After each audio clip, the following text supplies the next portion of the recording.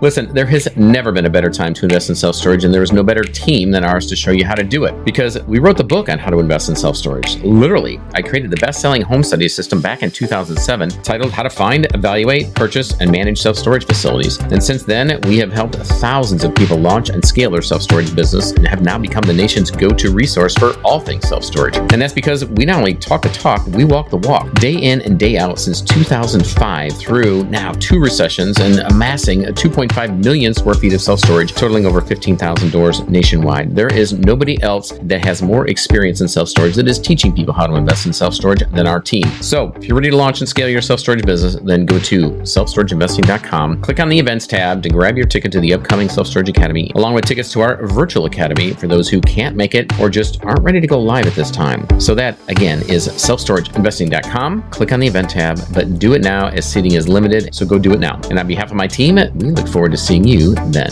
Take care. This is the Self-Storage Podcast, where we share the knowledge and skills from the industry's leading investors, developers, and operators to help you launch and grow your self-storage business. I'm your host, Scott Myers, and over the past 16 years, we have acquired, developed, converted, and syndicated over 2 million square feet of self-storage nationwide with the help of my incredible team at selfstorageinvesting.com, who has helped thousands of people achieve greatness in self-storage. Hello, everyone. Scott Myers here. Welcome back to the Self-Storage Podcast. And we have now in our booth Sergio Altomare at the Inside Self-Storage at World Expo. So we're interviewing folks that have come through our academies. We're interviewing some of our partners, vendors, select folks. And Sergio is an active investor in the self-storage marketplace. So Sergio, welcome to the show. Thanks for having me, Scott. My pleasure.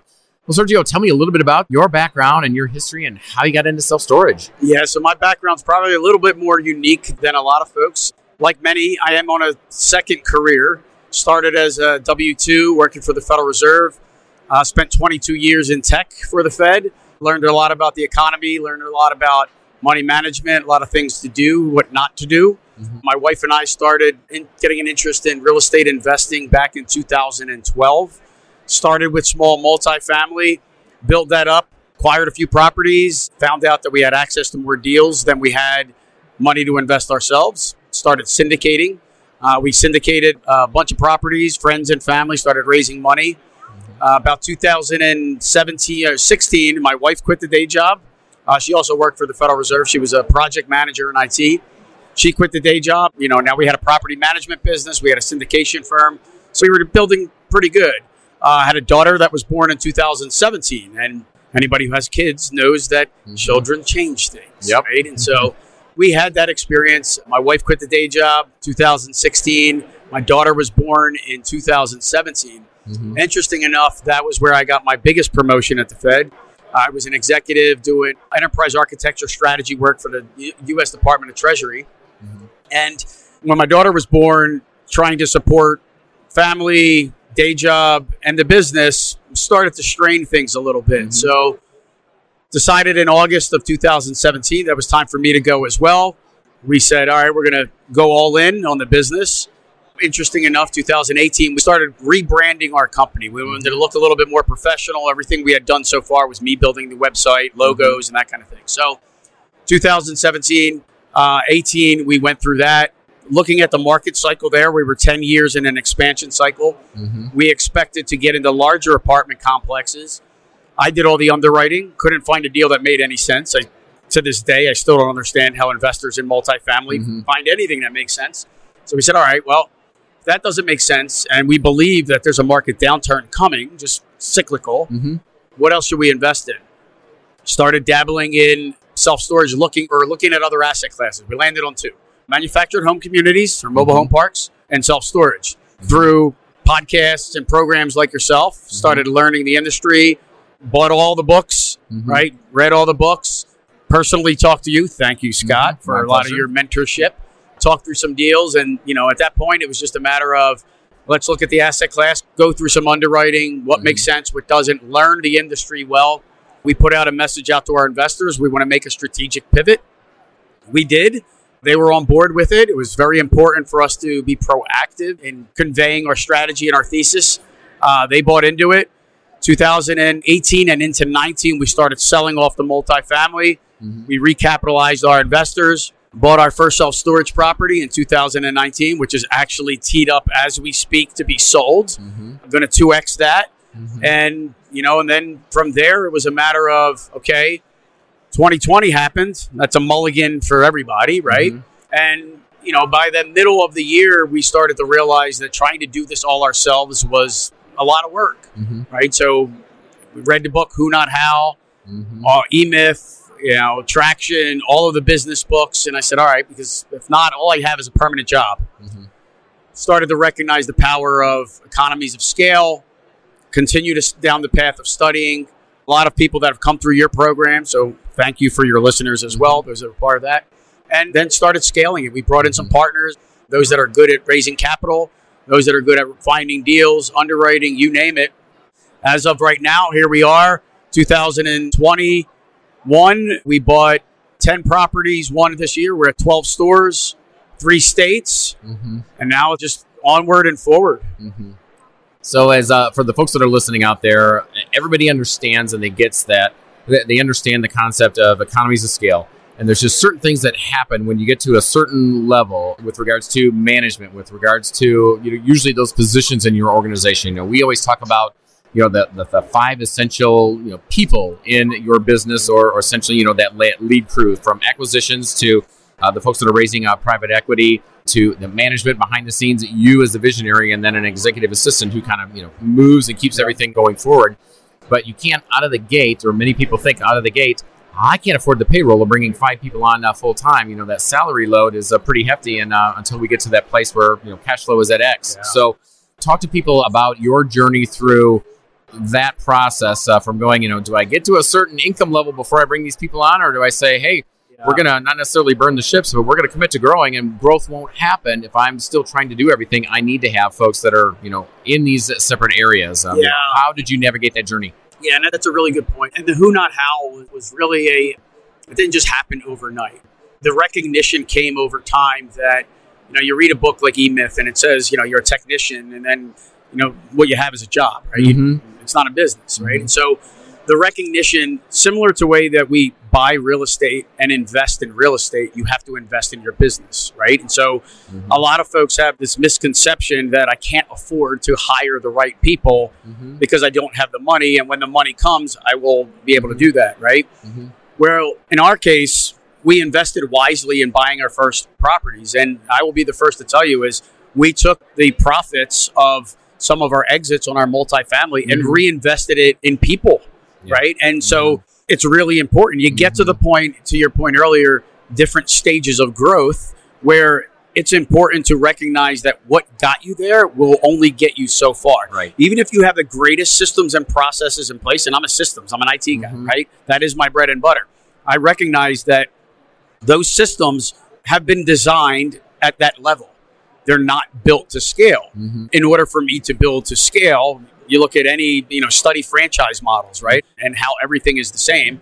You have to build your systems and process to scale, where then you either apply technology or people to take that to the next level, but it requires investment. And whether you're going to get the funds, either get really good at underwriting your business to where you can forecast and, revenue. And for me, it's acquisition fees, right? So I take my acquisition fees. What's that give me in terms of runway? I'm not going to the Bahamas with that, right? You have to start living lean to be able to do that, and then build the processes that are going to get to the next level. A lot of it is trial and error. A lot of it is failing forward. I'm a firm believer I say any day you don't learn something new is a wasted day, right? So no matter how old you are, you have to learn. I like to learn to sequentially. It's one thing to study, Donald Trump when it comes to real estate investing, but there was a sequence. There's a number of steps, right? So you have to study the next step, right? Study the step after that, right?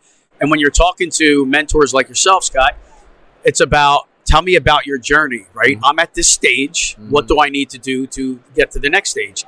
And realize that it's a long game, right? It's an opportunity to do it over 5-10 years. I'm not one of those guys. I establish high-level visions in my head 5 to 10 years out, but I'm not putting together some elaborate thing that's going to say I got to do X, Y, Z. I think in multiples. Every year, I want to multiply what I'm doing. If I do one deal this year, I want to do 2. If I do 2, I want to do 4. And that's how you have to think. A lot of people have this idea, well, if I do 10 deals, 1 deal per year over the next 10 years, you're not built to scale. You're built to do exactly what you're doing. That's too cookie cutter. So that's my philosophy. Yep. It is, systems run the business and we manage and tweak the system. I'm a firm believer in Michael Gerber and the E-Myth, and, we achieve that. And fortunately, we're in an industry which is not easy, it's not simple, but our industry is set up to be able to achieve the E-Myth or come darn close to that. Absolutely. And so that is one of the other things that I'm attracted me to self-storage. But one of the questions that I have for you, Sergio, is that, most people, including myself, we've been at this for a long time, and we buy one facility in our first year in the business, maybe two the next, or three, and then some folks, it steamrolls, and they get really good at raising capital, and then they start buying multiple. In 1 year, you bought 10, 11 properties. So tell me a little bit about how you look at an exit strategy and timing for that. If they were individual purchases, you're looking ahead. When you bought these, it's your exit strategy. You had a plan in mind in 2021 that we're going to exit in this year, I'm assuming. Tell me about those decisions on your exit strategy that factored into the acquisition side in 2021. So one of the aspects, if not probably the top aspect of self-storage that I love the most, is your ability to take individual properties and create a strategy that combines properties, right? So when I look at our acquisition strategy and I study the big players, your Public Storage, your CubeSmarts, and whatever. And what do? They leverage their brand power, their economies of scale, and their operations efficiencies, right? So if you put all those together, and then obviously the systems and processes built to grow and scale, when I look at that model, if my target design of my systems and processes are at that level, I'm going to be able to grow pretty good, right? I'm not going to be CubeSmart tomorrow, but if I build those systems and processes. So when I look at the strategy around their acquisitions, I look at it same way that we look at a property where it's individually located. What is the market? What is the demographics of that market? What is the employment opportunities in that area? I evaluate our portfolio that well. And now I built a team that studies that, right? So now I'm getting elite level at that data and that intelligence. But our strategy has been, once I established, self-storage is great. You implement site link storage or whatever on the back end, right? You snap these properties in. Now you're managing everything from a central console, right? You get the brand power, right? So now our brand is Hearthfire Self-Storage, right? So to the average person, they don't know. But when you see two of them, okay, now you know them, right? And the expectation is that you get the same look and feel, similar to your Starbucks, your McDonald's, right? So you follow that model. For us, it was constructing a portfolio of properties, knowing that I'm analyzing, underwriting them individually, but then I'm also evaluating them for investors for a portfolio exit, right? And that portfolio exit, my timeline for each property is generally 5 to 7 years is what we promote to our investors. I'm targeting 3 to 5 years. And that 3 to 5 years, I need that capital event to where I can generate the maximum return to our investors, right? I can't get the 15% plus IRR if I don't do something, right? You can hold it infinitely. However, if you look at the time value of money, over time, like right now, if you're not getting 10% return in cash, you're losing money, right? Exactly. Inflation is killing you, right? So we evaluate it from a portfolio standpoint. We try to mimic what the big boys are doing, leverage the economies of scale. And then my exit strategy is have a capitalization event, refinance to cash out, exit to larger private REIT, maybe a public REIT, become a private REIT. So I want the flexibility on the back end. Maybe I have a couple dogs in the bunch. Maybe I have a couple front runners where I can analyze the portfolio and say, let me sell this one off. Let me sell this one off, right? Now, I also have a shifting portfolio. The first property we bought, which is teed up for sale, now doesn't fit the model long term, right? It got me in. However, I can still leverage. It's still part of the brand and, whatever. I'm selling that off.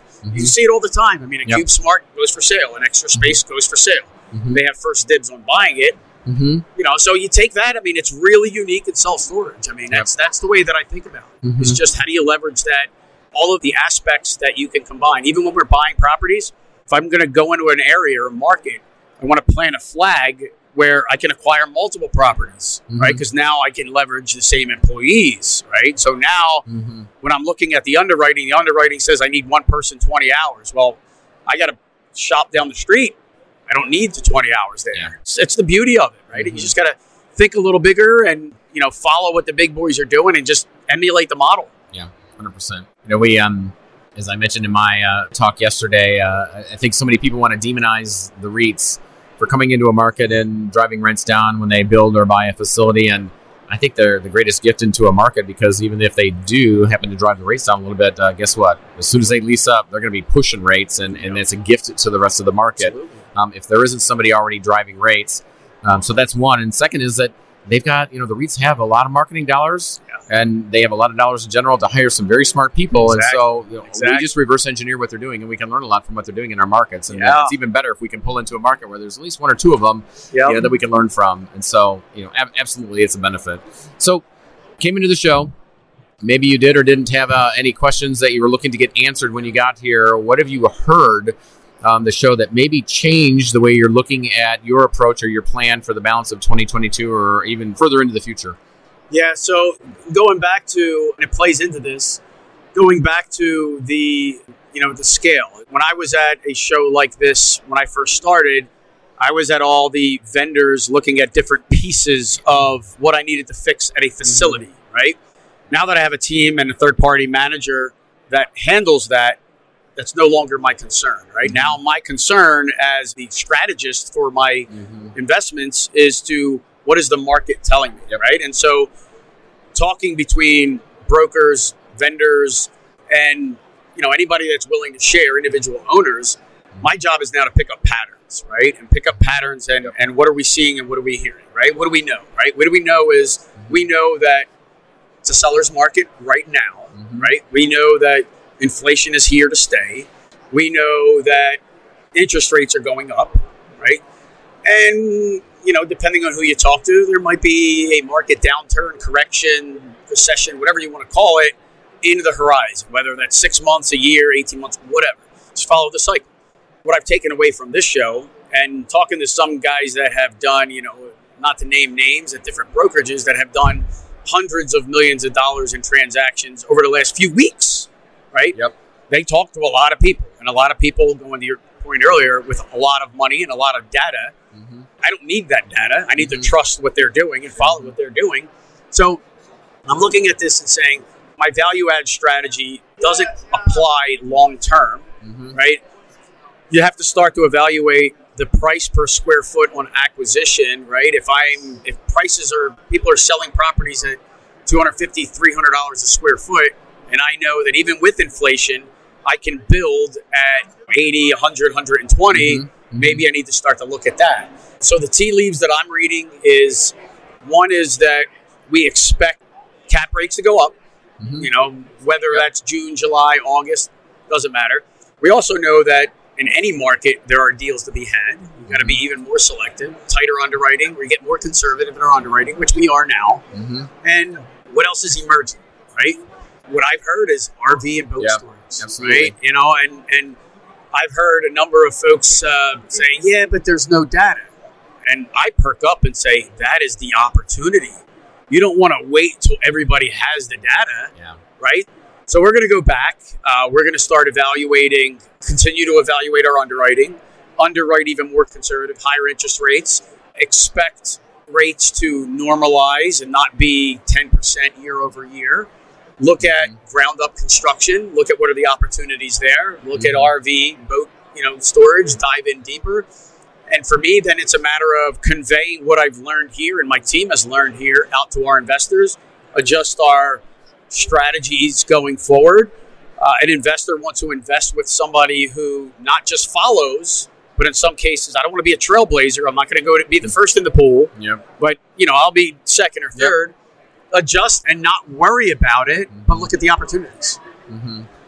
There's many ways that you can boil down the approach to the market. And we learned from the last downturn that we wanted to be in a position to be opportunistic. And that meant that we needed to increase our database of folks across the board, but mainly our lender Rolodex and our private equity side, so that we know that there's going to be opportunities like we saw in 2008, where there's going to be some projects that are going to be troubled.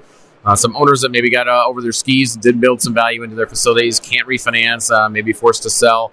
And so that's what we've been poised to do, is to be able to come in to that place and hopefully solve some problems and pick up some properties in the meantime. But at every turn, it's all about putting yourself in that position to be opportunistic and also to have options in your property.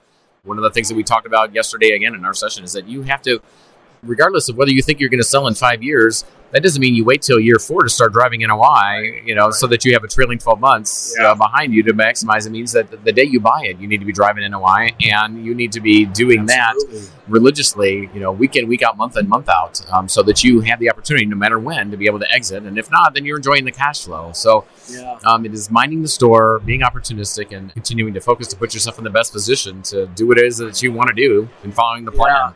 It really comes down to being disciplined, right? I mean, having a strategy and being disciplined to it, right? I mean, don't follow the herd, right? I mean, if everybody says, hey, this is everything's continue to go up, and look, what are they incentivized, right? I mean, if it's a broker that, is looking to sell properties, they're going to tell you what you want to hear, right? You have to be opportunistic. You have to be able to balance it. I mean, when being a fiduciary of other people's money, as you are as well, you can't mess around, right? Yeah. And you have to, again, we're not trying to predict it, right? You just have to be prepared. Yep.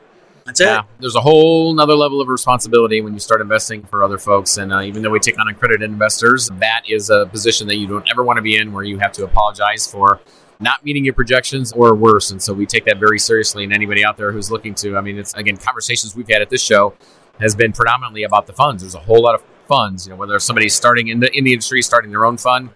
And then we've seen a lot of hedge funds and others that have been created to come into self-storage because of the yield and all the press. And once again, you have to mind the store much better and much more closely and know what you're doing when you're taking other folks' money. Yeah, that's said wonderfully. And some of the larger players, their return strategy is different than ours, right? They don't have to generate the returns. Their cost of capital is low. So in some cases, you just, again, is being disciplined and having a strategy and recognizing that. Yeah. Well, Sergio, congratulations. You've done extremely well. Thanks for taking a little bit of time out today. I know you and I both have spent a lot of time talking, and our voices are about at the limit, but I appreciate you taking the time today. Anything else you want to share with our maybe words of wisdom to Storage Nation out there? Yeah, no, I think it's a matter of, just follow the path of folks that, like yourself, Scott, who've done it, that, that can instill wisdom and continue to just learn. If you wanted to follow me or learn with what we do, investwithsergio.com, get you to everything that we do. Connect on LinkedIn. What I love about self-storage is the community. Everybody is transparent, open, and honest. And the words of wisdom I have is, when you close on the property, that's when you got to get into execution mode, and that's where the rubber meets the road. And that is the most important, is executing your plan day one. Not take a break and go to the Bahamas for a month. Do it now. Execute. And real estate, self-storage, it's very forgiving, even in down markets. You have a strategy, so just stick with it and just keep thinking in terms of multiples and grow. Yep. Well said. I wouldn't add anything to that. Thanks, Sergio. I appreciate your time. Appreciate it. Thanks, Scott. Take care. Hey, gang, wait 3 things before you leave. First, don't forget to subscribe to the Self Storage Podcast and turn on your notifications so you never miss another episode. And while you're there, please leave us a 5-star review if you like the show. Second, be sure to share your favorite episodes and more via Instagram, and don't forget to tag us. And lastly, head to the links in the show description and hit the follow and subscribe button on Twitter and Facebook to get a front row seat as we grow and scale our business and bring you along with us. Take care.